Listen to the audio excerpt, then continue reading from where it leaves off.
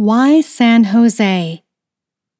In 1927, the city of San Jose had a population of approximately 57,000 people, and it served as the center for a vast and abundant agricultural area consisting of farms, orchards, and row crop fields that produced fruits and vegetables for a nationwide market. In late summer, fields at the edge of town would seem, at first glance, to be planted in masses of marigolds, but a closer look would reveal masses of apricots spread on racks to dry in the late summer sun. Nearly everyone who grew up in Santa Clara Valley cut apricots for canning, at one time or another to earn extra money for high school or college, or to support families. And the wonderful aroma of the drying fruit wafted across the sun-drenched valley, just as the remarkable fragrance of thousands of blossoming fruit trees filled the valley in springtime. In the late 1920s, San Jose was the largest fruit canning and packing center in the country. Santa Clara Valley had 130,000 acres in orchards, including 70,000 acres of prunes. Approximately 16,000 acres were planted in vegetables and over 1,000 acres in berries. In and around San Jose, approximately 40 canneries were in operation much of the year, and the canneries employed large numbers of people in season. The canning season started with asparagus early in spring, but when the orchard fruit ripened in midsummer, the work really began in earnest. During the height of the canning season, canneries operated day and night, 7 days a week. The wonderful aroma of steamed vegetables and fruit, along with the spicy fragrance of garlic, wafted through the summertime air, creating a bouquet of interesting flavors. Surrounding the town were plum orchards and strawberry ranches, as the locals called them. Prunes, made from Italian plums, were the main export from the valley, and H. Spencer Lewis sang their praises in some of his friendly chats in the Rosicrucian Forum magazine. The history and fortunes of this valley are a record of the fascinating changes that have marked the state of California in the last 3 centuries. Long ago, the wickiups, shelters, of the Ohlone Indians dotted the verdant valley floor, clustering near San Francisco Bay and nearby rivers. Today, Santa Clara Valley is better known as Silicon Valley, and orchards and farms have given way to computer companies clustered near crowded freeways. Traditionally, long before the emergence of Silicon Valley, Santa Clara Valley was an agricultural gold mine. Agriculturally, it was one of the richest valleys in the world. 2.5 centuries ago, California was as it had been for thousands of years, unaltered except by nature. In 1769, Father Junipero Serra and his missionaries came to this unspoiled land, and the agricultural history of California began. The missionaries brought livestock, seeds, and cuttings from trees and plants that had thrived in Spain, parts of which have a Mediterranean climate similar to Santa Clara Valley.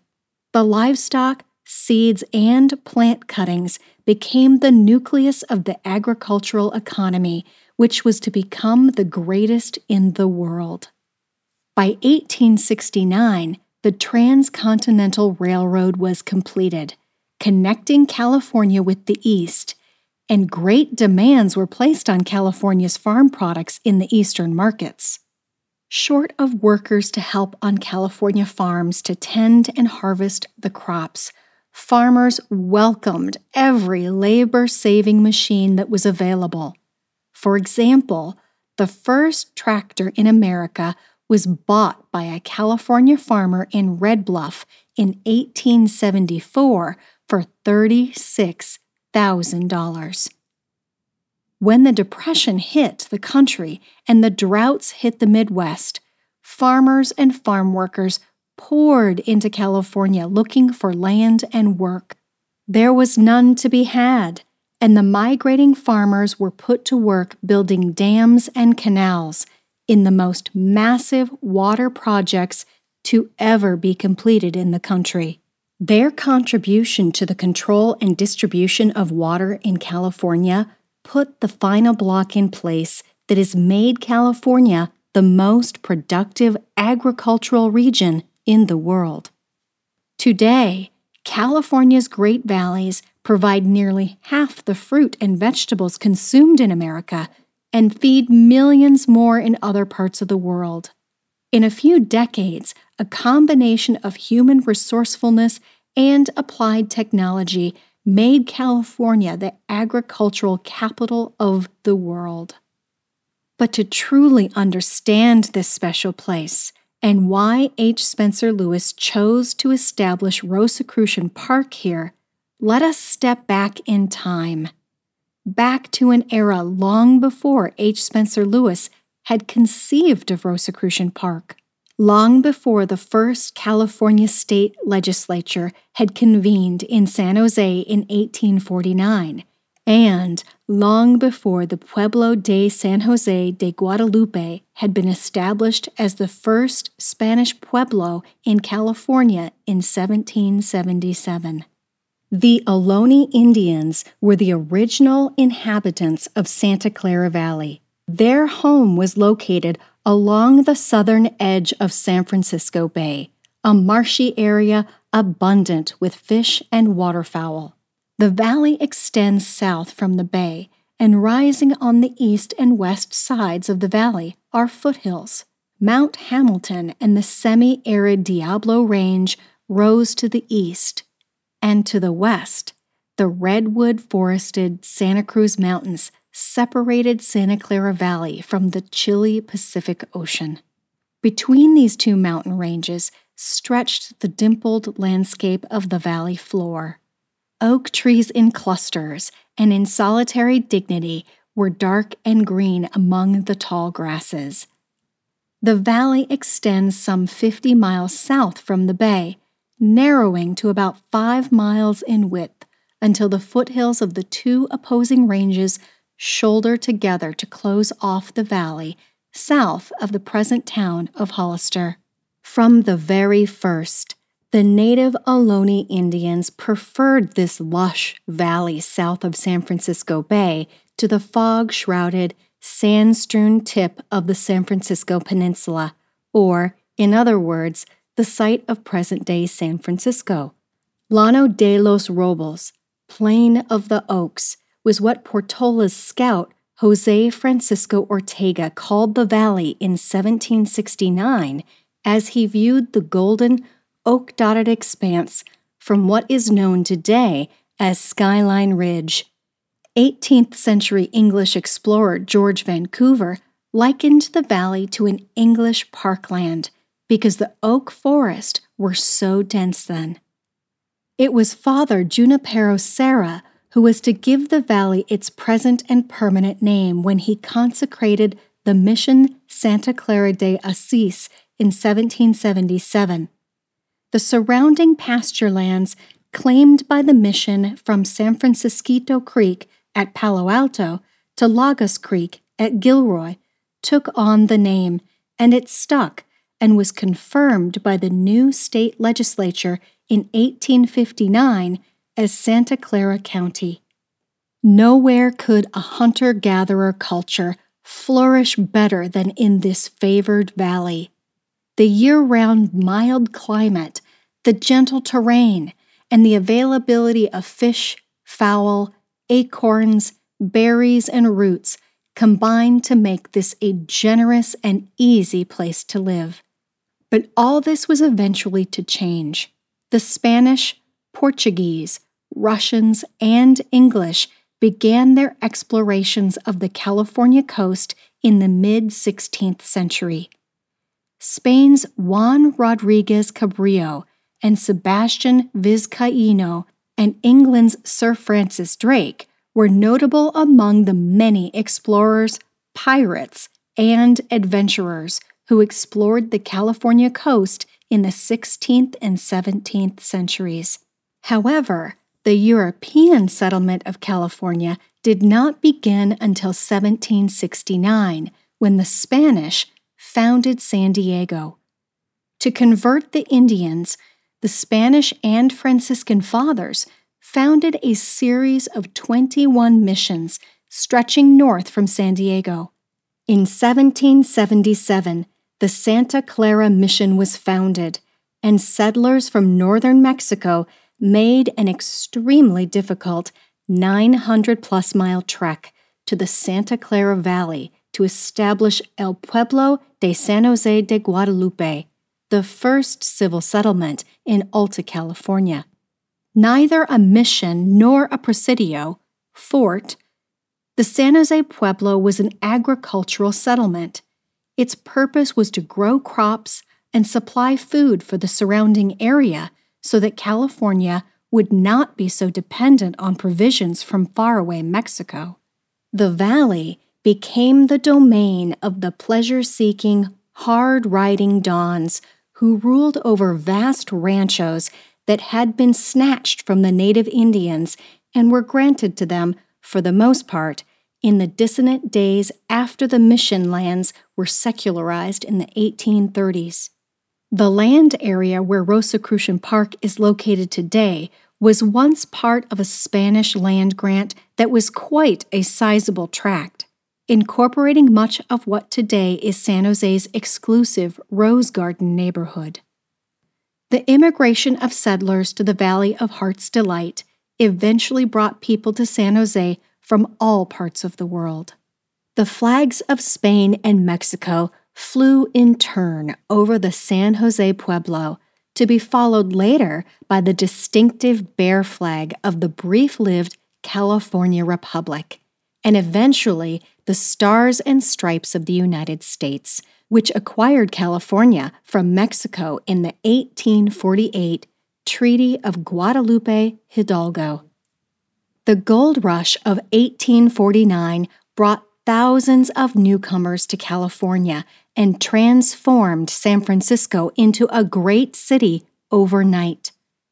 Many of those who came for gold stayed on to establish farms and to build cities, and California became a state in 1850.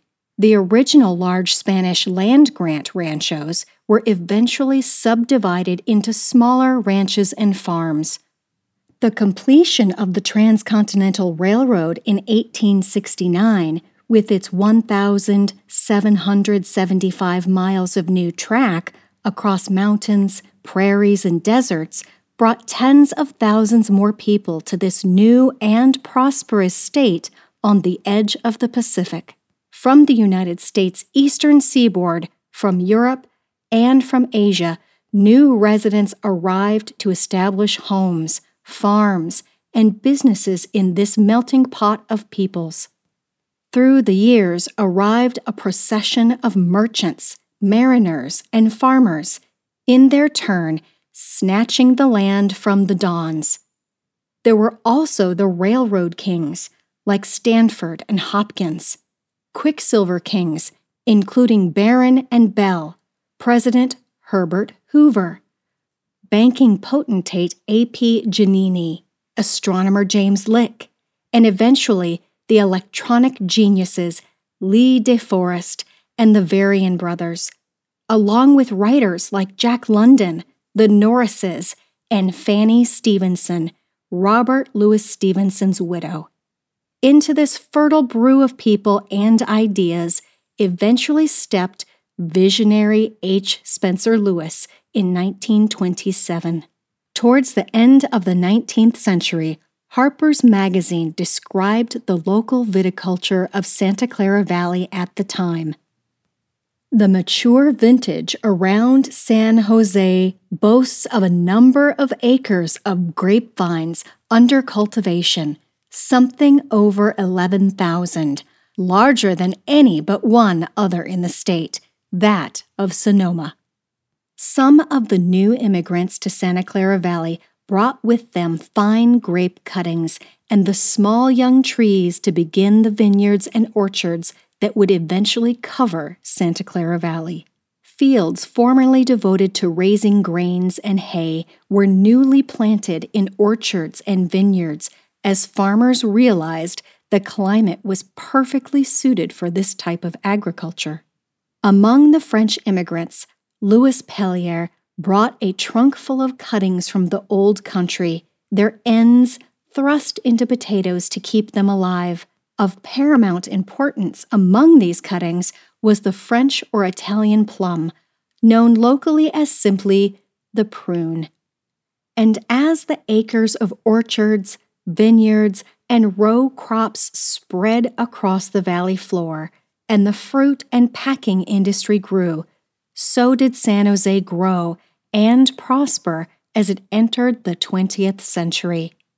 Shortly after the turn of the 20th century, a noted author and traveler summed up Santa Clara Valley as a 50-mile-long garden of fruit and flowers, where in spring miles of vineyards and trees in snow-white profusion of blossoms burgeoned forth, a sight not to be seen elsewhere in the world. Since the founding of the Rosicrucian Order's present cycle of activity by H. Spencer Lewis in 1915, the organization's headquarters had been consecutively located in several cities in different regions of the country.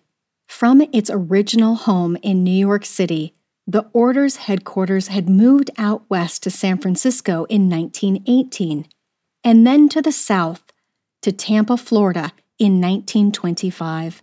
There, the Order established a new headquarters and launched one of Florida's earliest radio broadcast stations, which reached listeners throughout the South.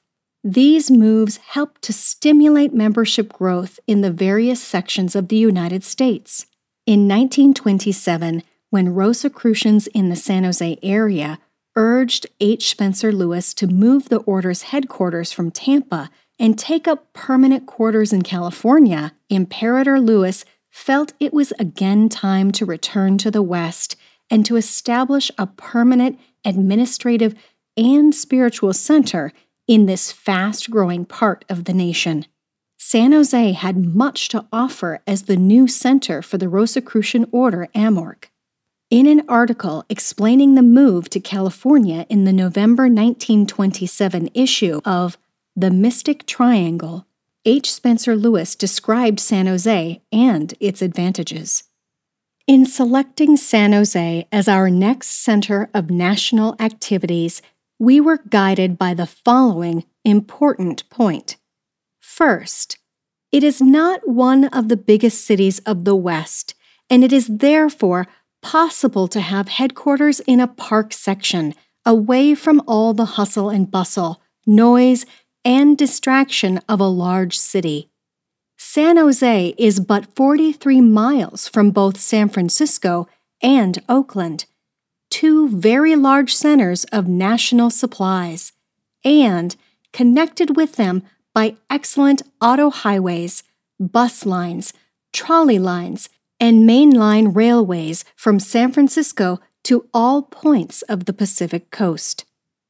Second, the Order owns a fine piece of land there known as Rosicrucian Park, and on this property, the national executive offices will be located, with radio towers, power plant, and studio. The park is located so that it is easily accessible to all who travel anywhere in California. In the heart of Santa Clara Valley, known all through the West as the Paradise of America. From this point, very long-distance radio transmission is possible, as has been proved by the many radio stations in the West. We shall be happily located in San Jose for one other reason.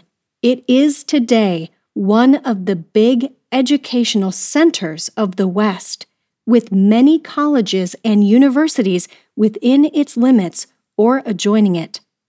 It is fitting that AMORC should be located in such a place, which thousands visit annually to see the newest and best systems of progressive education. Centuries earlier, the English Rosicrucian philosopher and statesperson Francis Bacon foresaw that the Rosicrucian teachings would find a new home and new opportunities for growth in the recently discovered lands of the Western Hemisphere. And with the founding of the American branch of the order by H. Spencer Lewis in 1915, this prophecy came into full manifestation. The time was right. In the fertile American social landscape, the order's teachings grew strong and blossomed forth in a land free from the extremes of despotism, secrecy, class consciousness, and religious intolerances of other lands. From its headquarters, the teachings spread out across the United States, Canada, and the Caribbean, with thousands of new students eagerly embracing the Rosicrucian system of study. And what a unique system it proved to be!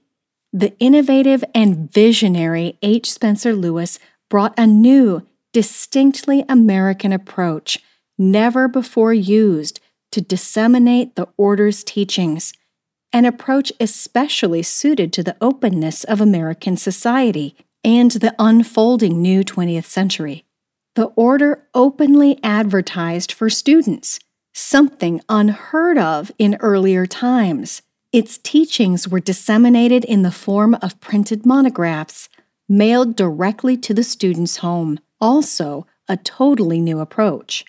And the order was very much in the public eye, perhaps most noticeably at Rosicrucian Park.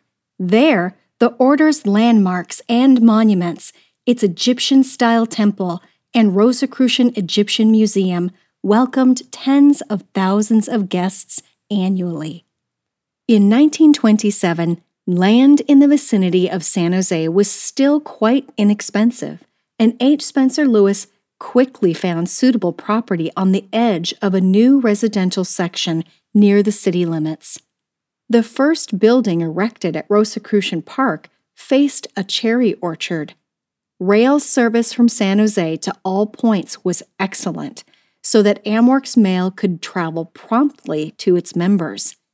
In fact, so great was the added volume of mail caused by the establishment of Amworks headquarters in this medium-sized city that San Jose's post office was changed from third class to first class almost immediately, the postmaster's salary increasing in proportion to his added responsibilities. Rosicrucian Park still has its own zip code. As the administration offices of the organization grew, new employees could hope to work here in permanent rather than seasonal positions, as in the predominant fruit canning industry. And it was said around town that the best secretaries in San Jose had their training at the Rosicrucians. H. Spencer Lewis and the Rosicrucian Order were happy with San Jose from the beginning. In a later article in the Mystic Triangle, H. Spencer Lewis reflected on the move to California and the establishment of Rosicrucian Park. We are certainly delighted with the location of Rosicrucian Park here in this garden city of the valley they call Paradise. The climate for the winter is wonderful, and the spirit of California, so notable in the whole state, is distinctly manifest here. Rosicrucian Park is in the center of the newest residential section of San Jose, within 2 squares of the main highway that leads from Los Angeles to San Francisco. The administration building is in Egyptian style of design and color, and the grounds of the park surrounding the building will be laid out with tropical shrubbery, broken by Italian cypress trees and occasional Egyptian ornaments. And in remarking on Santa Clara Valley's bountiful produce, H. Spencer Lewis commented, "Most of you throughout the country are eating every day some of the products of the paradise of America. In this Santa Clara Valley grows most of the fruit that finds its way into the high-grade canning companies of California and eventually into your homes. Do you eat California prunes, raisins, and walnuts, plums, pears, peaches, olives, cherries, apricots, almonds? They come from this section of California. With the highest average summer temperature set at 80 and the lowest winter temperature set at 30, with warmth during the midday of winter, you can understand why this area is called the Paradise. With its rolling hills, green spotted with hundreds of natural wildflowers, and its mountaintops tipped with snow like a contrasted decoration to beautify the continuous panorama of enchanting scenery. Certainly, we are happy back in the West again. And what did San Jose think of H. Spencer Lewis and the Rosicrucians? Any initial wariness was soon eased by H. Spencer Lewis's ready friendliness, open mind, and careful business practices. H. Spencer Lewis could talk with anyone, and everyone from delivery persons to bank presidents soon became acquainted with this man who could easily discuss so many interesting subjects. San Jose found the Rosicrucians to be a knowledgeable group of people, and California's open-mindedness and willingness to experience new ideas melded easily with the Rosicrucian outlook on life. As Rosicrucian Park expanded and new buildings were added, one of the first planetariums in California, a science and university building, the Egyptian Museum, and an extensive research library, San Jose began to realize the unique cultural benefits provided to the city by the Rosicrucians. After all, how many other medium-sized cities, even in California, could boast a magnificent park with Egyptian-style buildings set amidst beautiful gardens, and the educational and cultural assets offered by Rosicrucian Park? In the words of a local newspaper reporter many years ago, a little bit of Egypt fell out of the sky one day. On the block bounded by Park, Nagley, Chapman, and Randall Avenues. To familiarize San Joseans with the order and its purpose, H. Spencer Lewis, a former advertising executive, ran impressive full-page advertisements in San Jose newspapers. One ad opened with the inviting headline, "Let us get acquainted," and then asked the reader, "We are your neighbors here in San Jose. We are known all over the world, but do you know the Rosicrucians?" The ad explained that hundreds of Rosicrucians, many of them prominent men and women from all parts of the world, visit San Jose each year, spending time at Rosicrucian Park and in the charming city itself. Hundreds of local residents visit our Oriental Museum and Egyptian buildings monthly. We have made San Jose known to millions throughout the world. These ads also fully explained the order's purpose and invited local residents to join the order and to find out more about themselves, natural laws, and the universe. San Jose was impressed, and hundreds flocked to the regularly scheduled concerts and lectures, free to the public, in the new Francis Bacon Auditorium, San Jose's first large-size auditorium. Thus marked the beginning of a long-term cultural and community involvement relationship between Rosicrucian Park and the city in the Valley of Heart's Delight. Today, San Jose is a great city, although it probably has never really thought of itself that way. The sleepy cannery town of the 1920s experienced a major population explosion in the decades following World War II, making San Jose one of the fastest-growing cities in the United States. Orchards, vineyards, and fields were quickly replaced with miles of tract housing and industrial parks. Blossom festivals were no longer appropriate as the valley's nickname was changed to Silicon Valley with the proliferation of the computer industry. San Jose and the surrounding communities have run together, and the metropolitan area now has 1.5 million people. In fact, San Jose is now the largest city in Northern California, eclipsing San Francisco in population, its more prominent neighbor to the north, and is the 10th largest city in the United States. But to those who walk the winding paths, through green lawns, and past beds of blossoming flowers amidst the colorful buildings of Rosicrucian Park, the surroundings make the valley's older name come alive again, for here it is still the Valley of Heart's Delight.